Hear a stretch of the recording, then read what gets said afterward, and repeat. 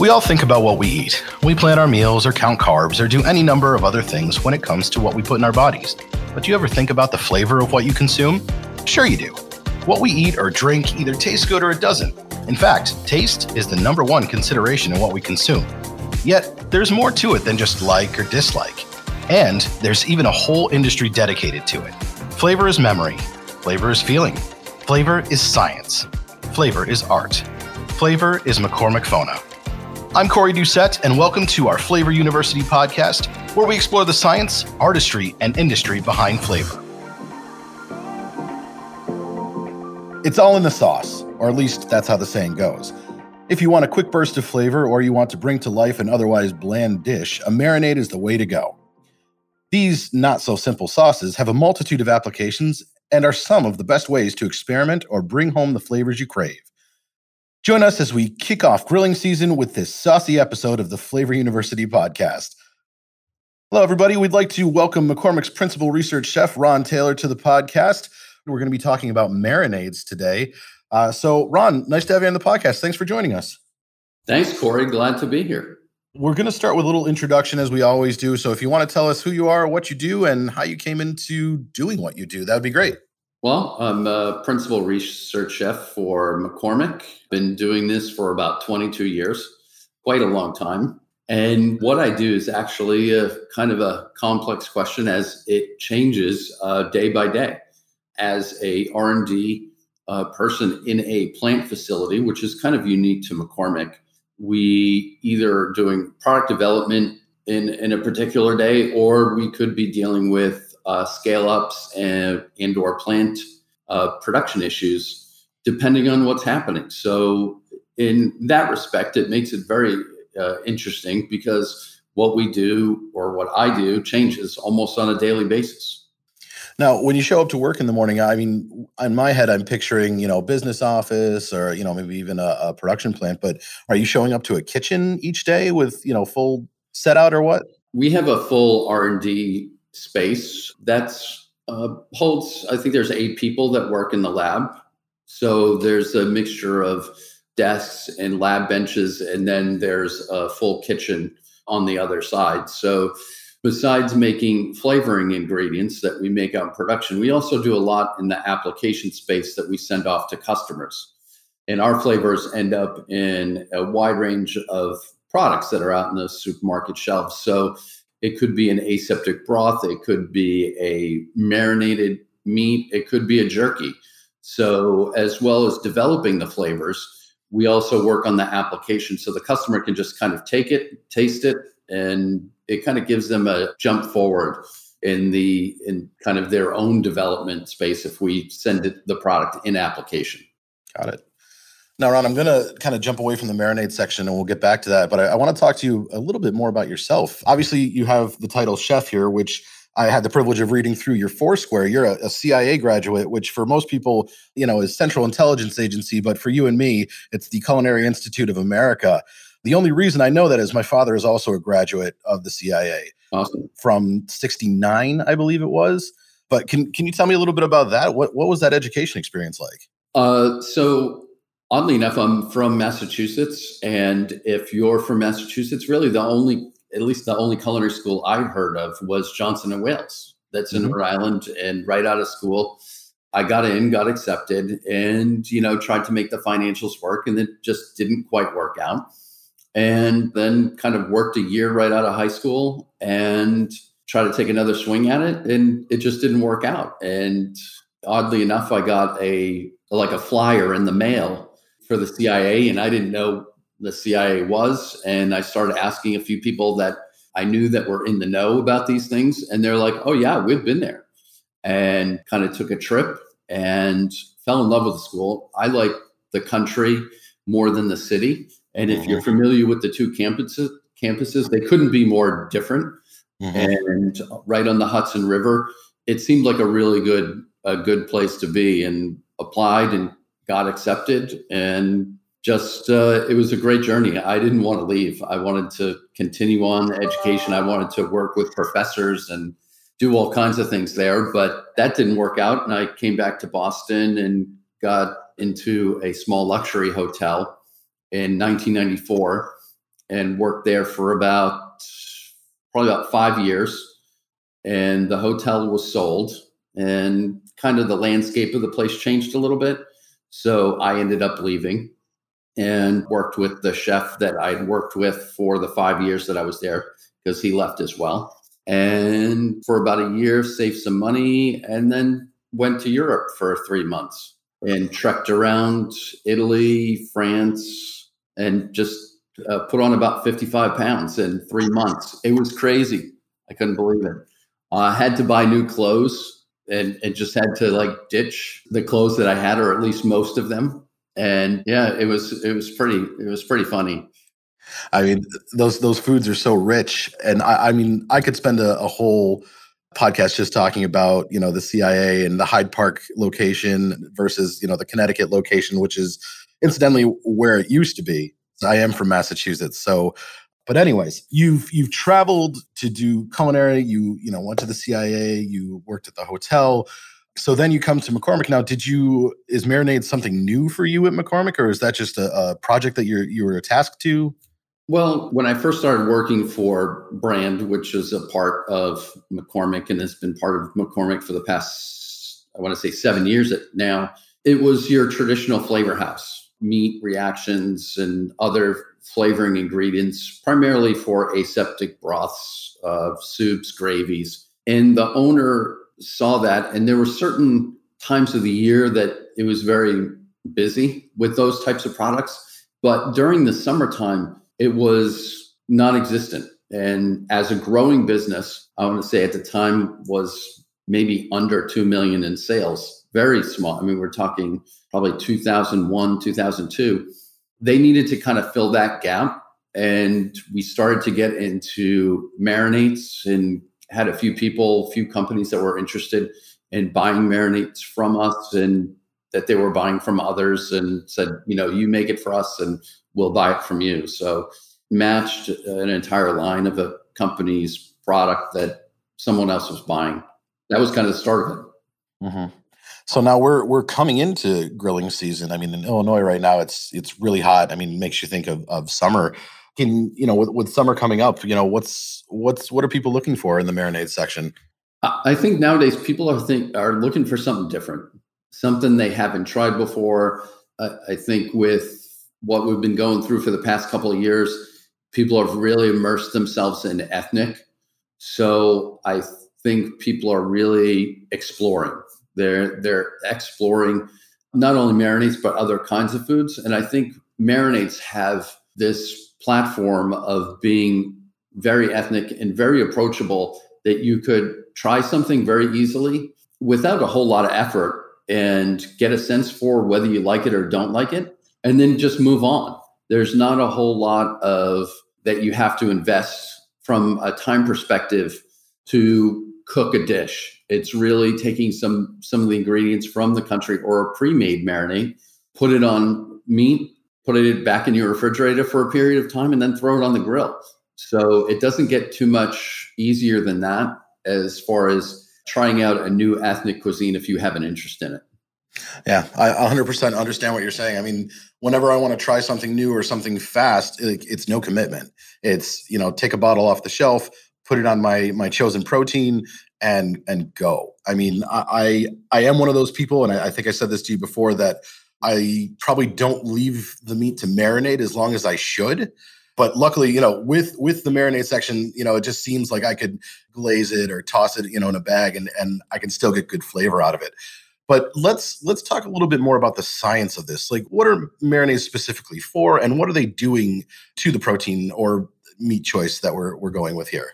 So marinades themselves that have a lot of different functions depending on the particular ingredient that you have in there. So acid, a marinade could be squeeze of lime juice on a meat, and which is going to add some lime flavor, obviously. And then it, depending on how long you leave it on that lime juice, it's going to kind of break down or tenderize the surface a little bit. And then you're going to grill that and you're going to have that flavor. Then if you start going out from that lime juice, you can add some salt to it. That's going to be a flavor enhancer, but you don't want to use too much, because then you start pulling moisture out of the protein, and that's going to be a detriment to what you're trying to do. You want to have some fat in there because that's going to help the other flavors, especially if you're using spices, to penetrate into the protein, all those different cells that are being opened up by the acid that you've put into the marinade, to infuse a little bit further down into the protein. Then you can start getting into, sugar, which you want to use, or a sweetener you want to use kind of sparingly, because you'll start to burn if you use too much of it. So it's that very delicate balance of your acid, your salt, your fat, your sugar, to kind of create that marinade. And as you're kind of creating those, it really makes it very easy to kind of play with different things that you have already in your refrigerator. I mean, you don't have to go out and buy, an entire bottle of a marinade. Really, anything you can use pretty much on your refrigerator door could be used as either a marinade as a whole or a starting point for a marinade. Now, when it comes to the decision between a marinade or a rub, what's the difference between the two? I mean, obviously a rub is usually dry seasoning put on the meat. Do you use them in tandem, or should you use them separately? Usually I do them separately. I mean, there's a couple of different things in using a marinade and a rub together. I think the only example I could think of where using them together is if you're doing ribs. Mm-hmm. And ribs, you look at some of the best in the business that are doing ribs, they'll coat it in mustard.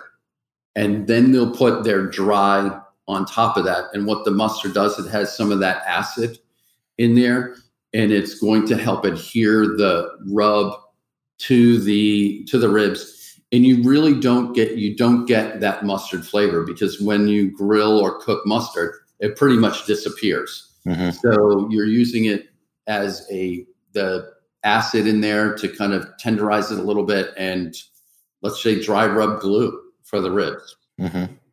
Now, as you're talking about, grilling ribs and whatnot, it sounds like you have a little passion for barbecue or for. Now, I want to get this right, because a lot of people where I'm from will say, hey, let's have barbecue. And what they're talking about is like hamburgers and hot dogs, where that's grilling, not barbecuing. Yes.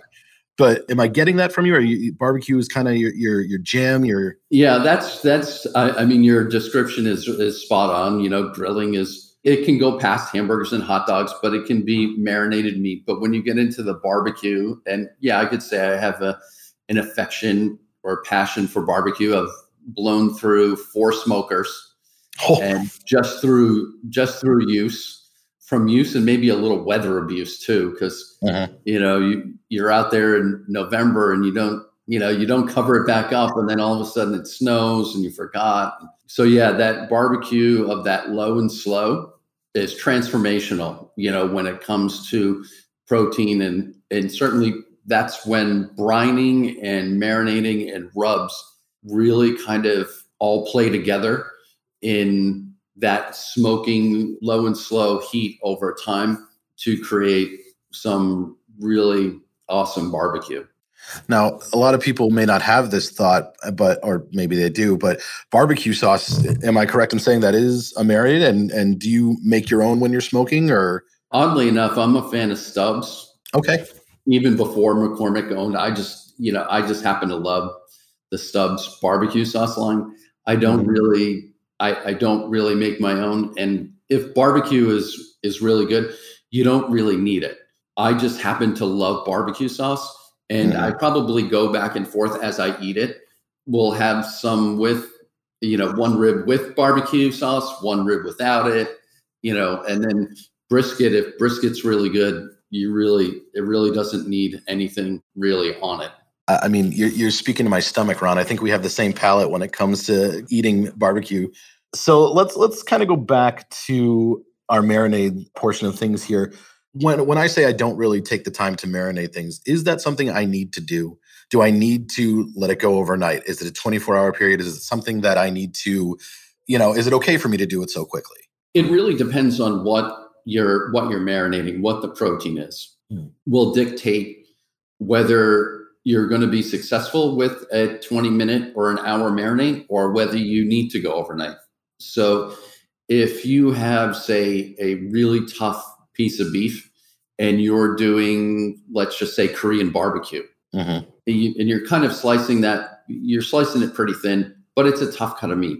You want to do that overnight, possibly with maybe some pineapple or some papaya, which I didn't even cover before, which are fruits that have enzymes in them that will help break down the protein even further than an acid would.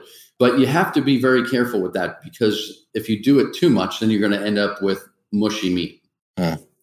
Yeah, I was recently doing a beef and broccoli recipe, and I thought I got a skirt steak for it, and I thought I'd cut it nice and thin, and serve it to my family. And the first thing my wife said is, what did you do to this? It's shoe leather. I can't do anything with it.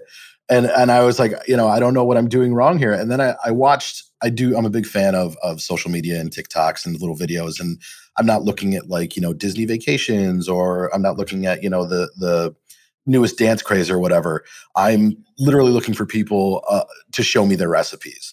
And I saw this one where I think she used cornstarch to actually tenderize the meat. And I don't know, maybe I missaw it, but I mean, I just thought of that as just revolutionary, and I haven't tried it yet. But I think the other thing I want to talk about here is a marinade.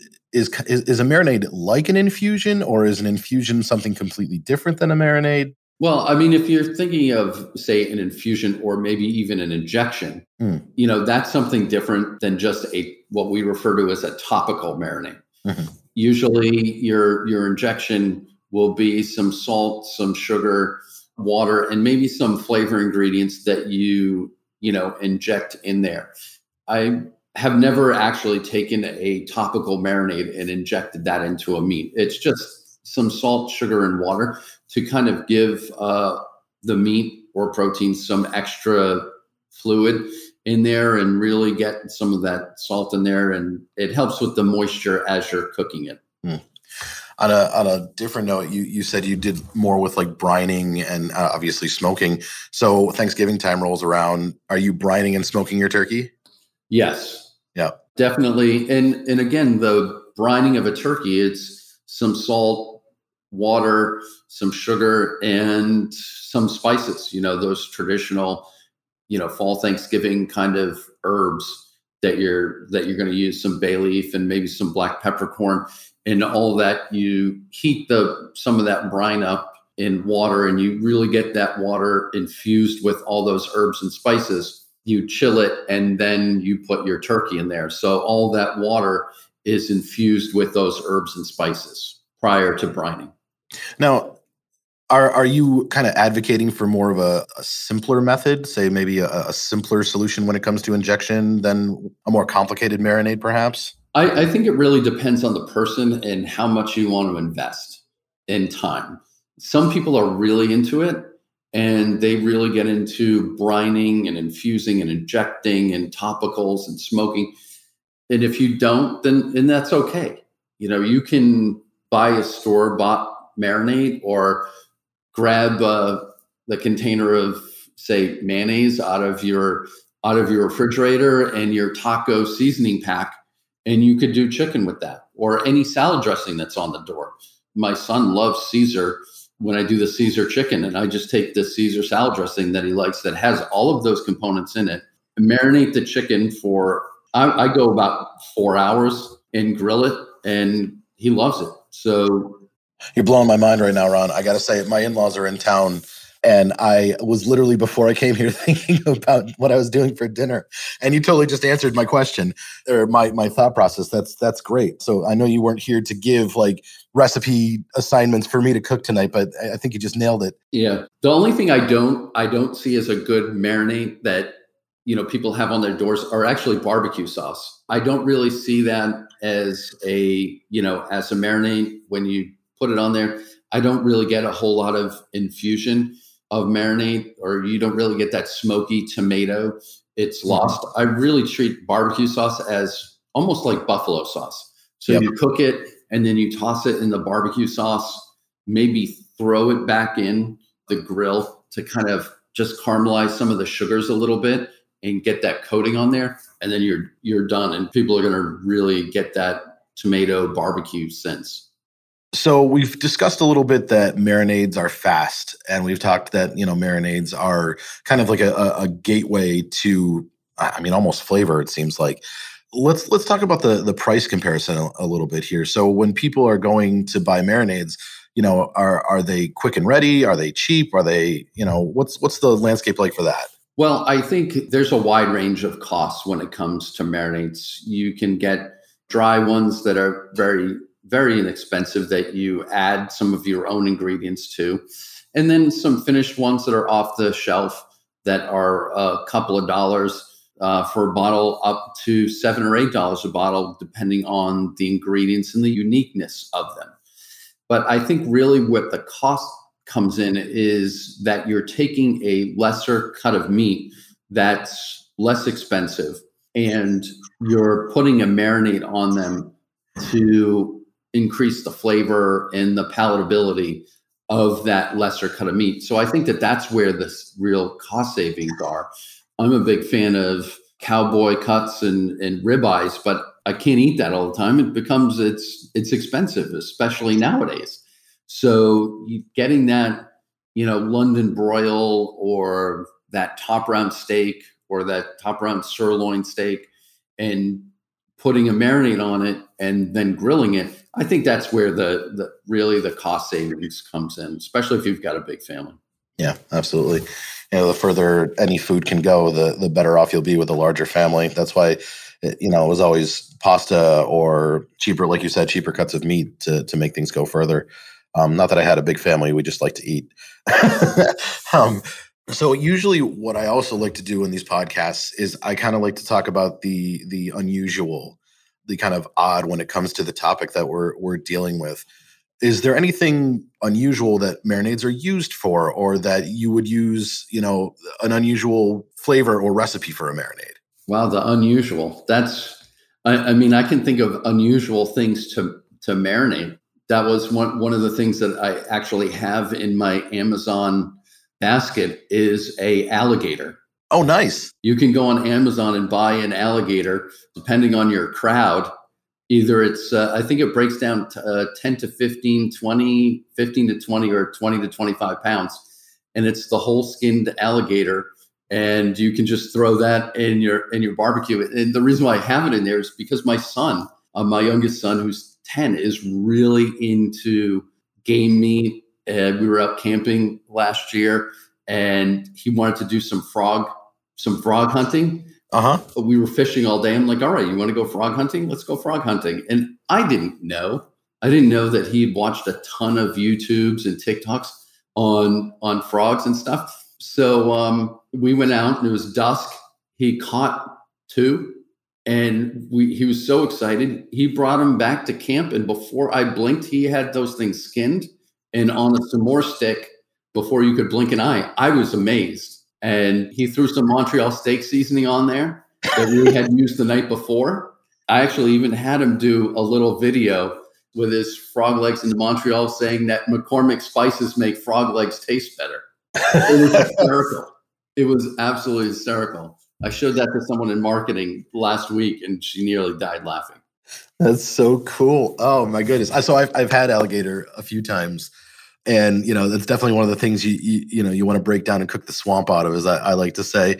But totally worth it in the end. Tastes great when you make like an egg roll out of it, or even like a minced slider kind of thing. My wife and I went to Australia for our honeymoon, and while we were there, I think we probably ate all of their national animals except for the koala, which is kind of weird to say. But we had the kangaroo, we had the alligator, we had emu, all of them. Obviously good, but the kangaroo, and this is going to sound kind of odd, maybe not, was definitely chewy. I mean, the meat that they're getting, this is a strong animal. This is, a lot of muscle that you're trying to get through. So that we got a kangaroo steak, and my wife and I ended up splitting it. It was a little too tough. But the thing that really surprised me that we had while we were there was camel. We had a camel burger.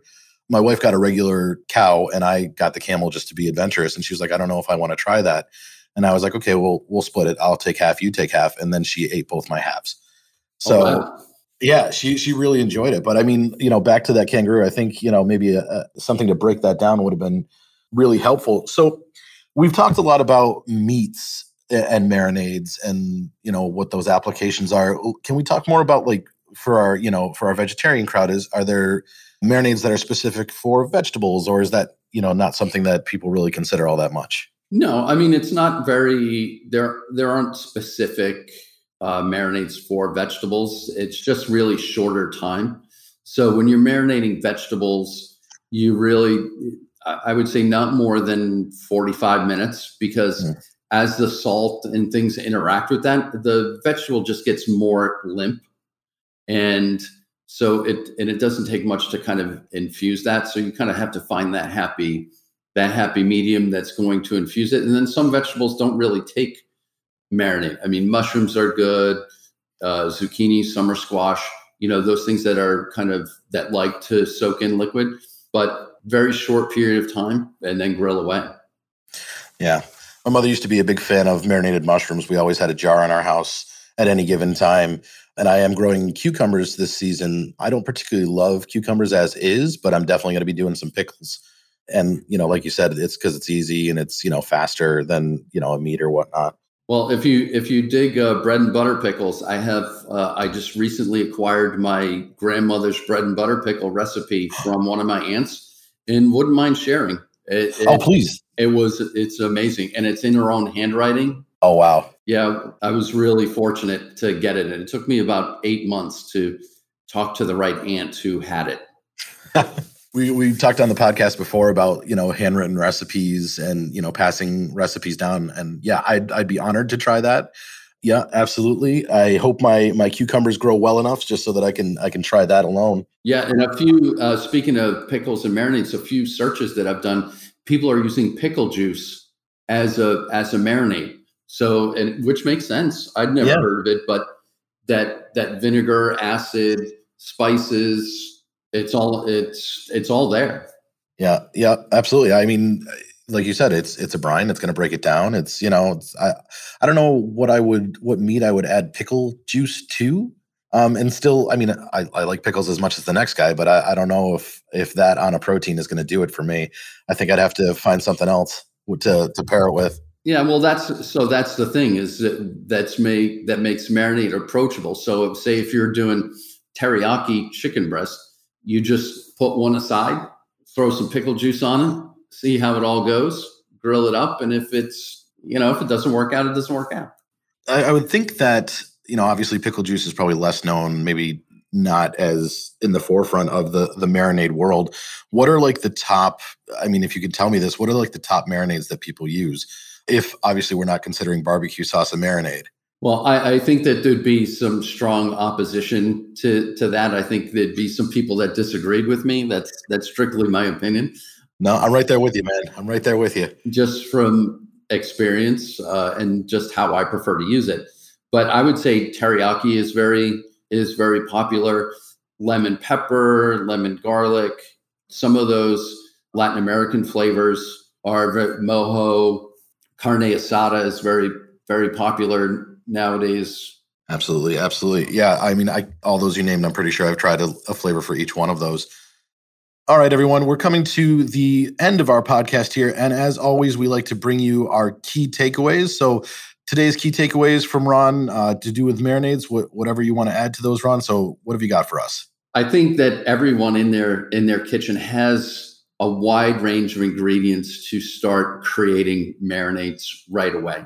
You don't have to run out and buy, all kinds of different marinades. You have a lot of things in your refrigerator, in your pantry, in your spice rack to be able to start experimenting and playing around with marinades and different flavors.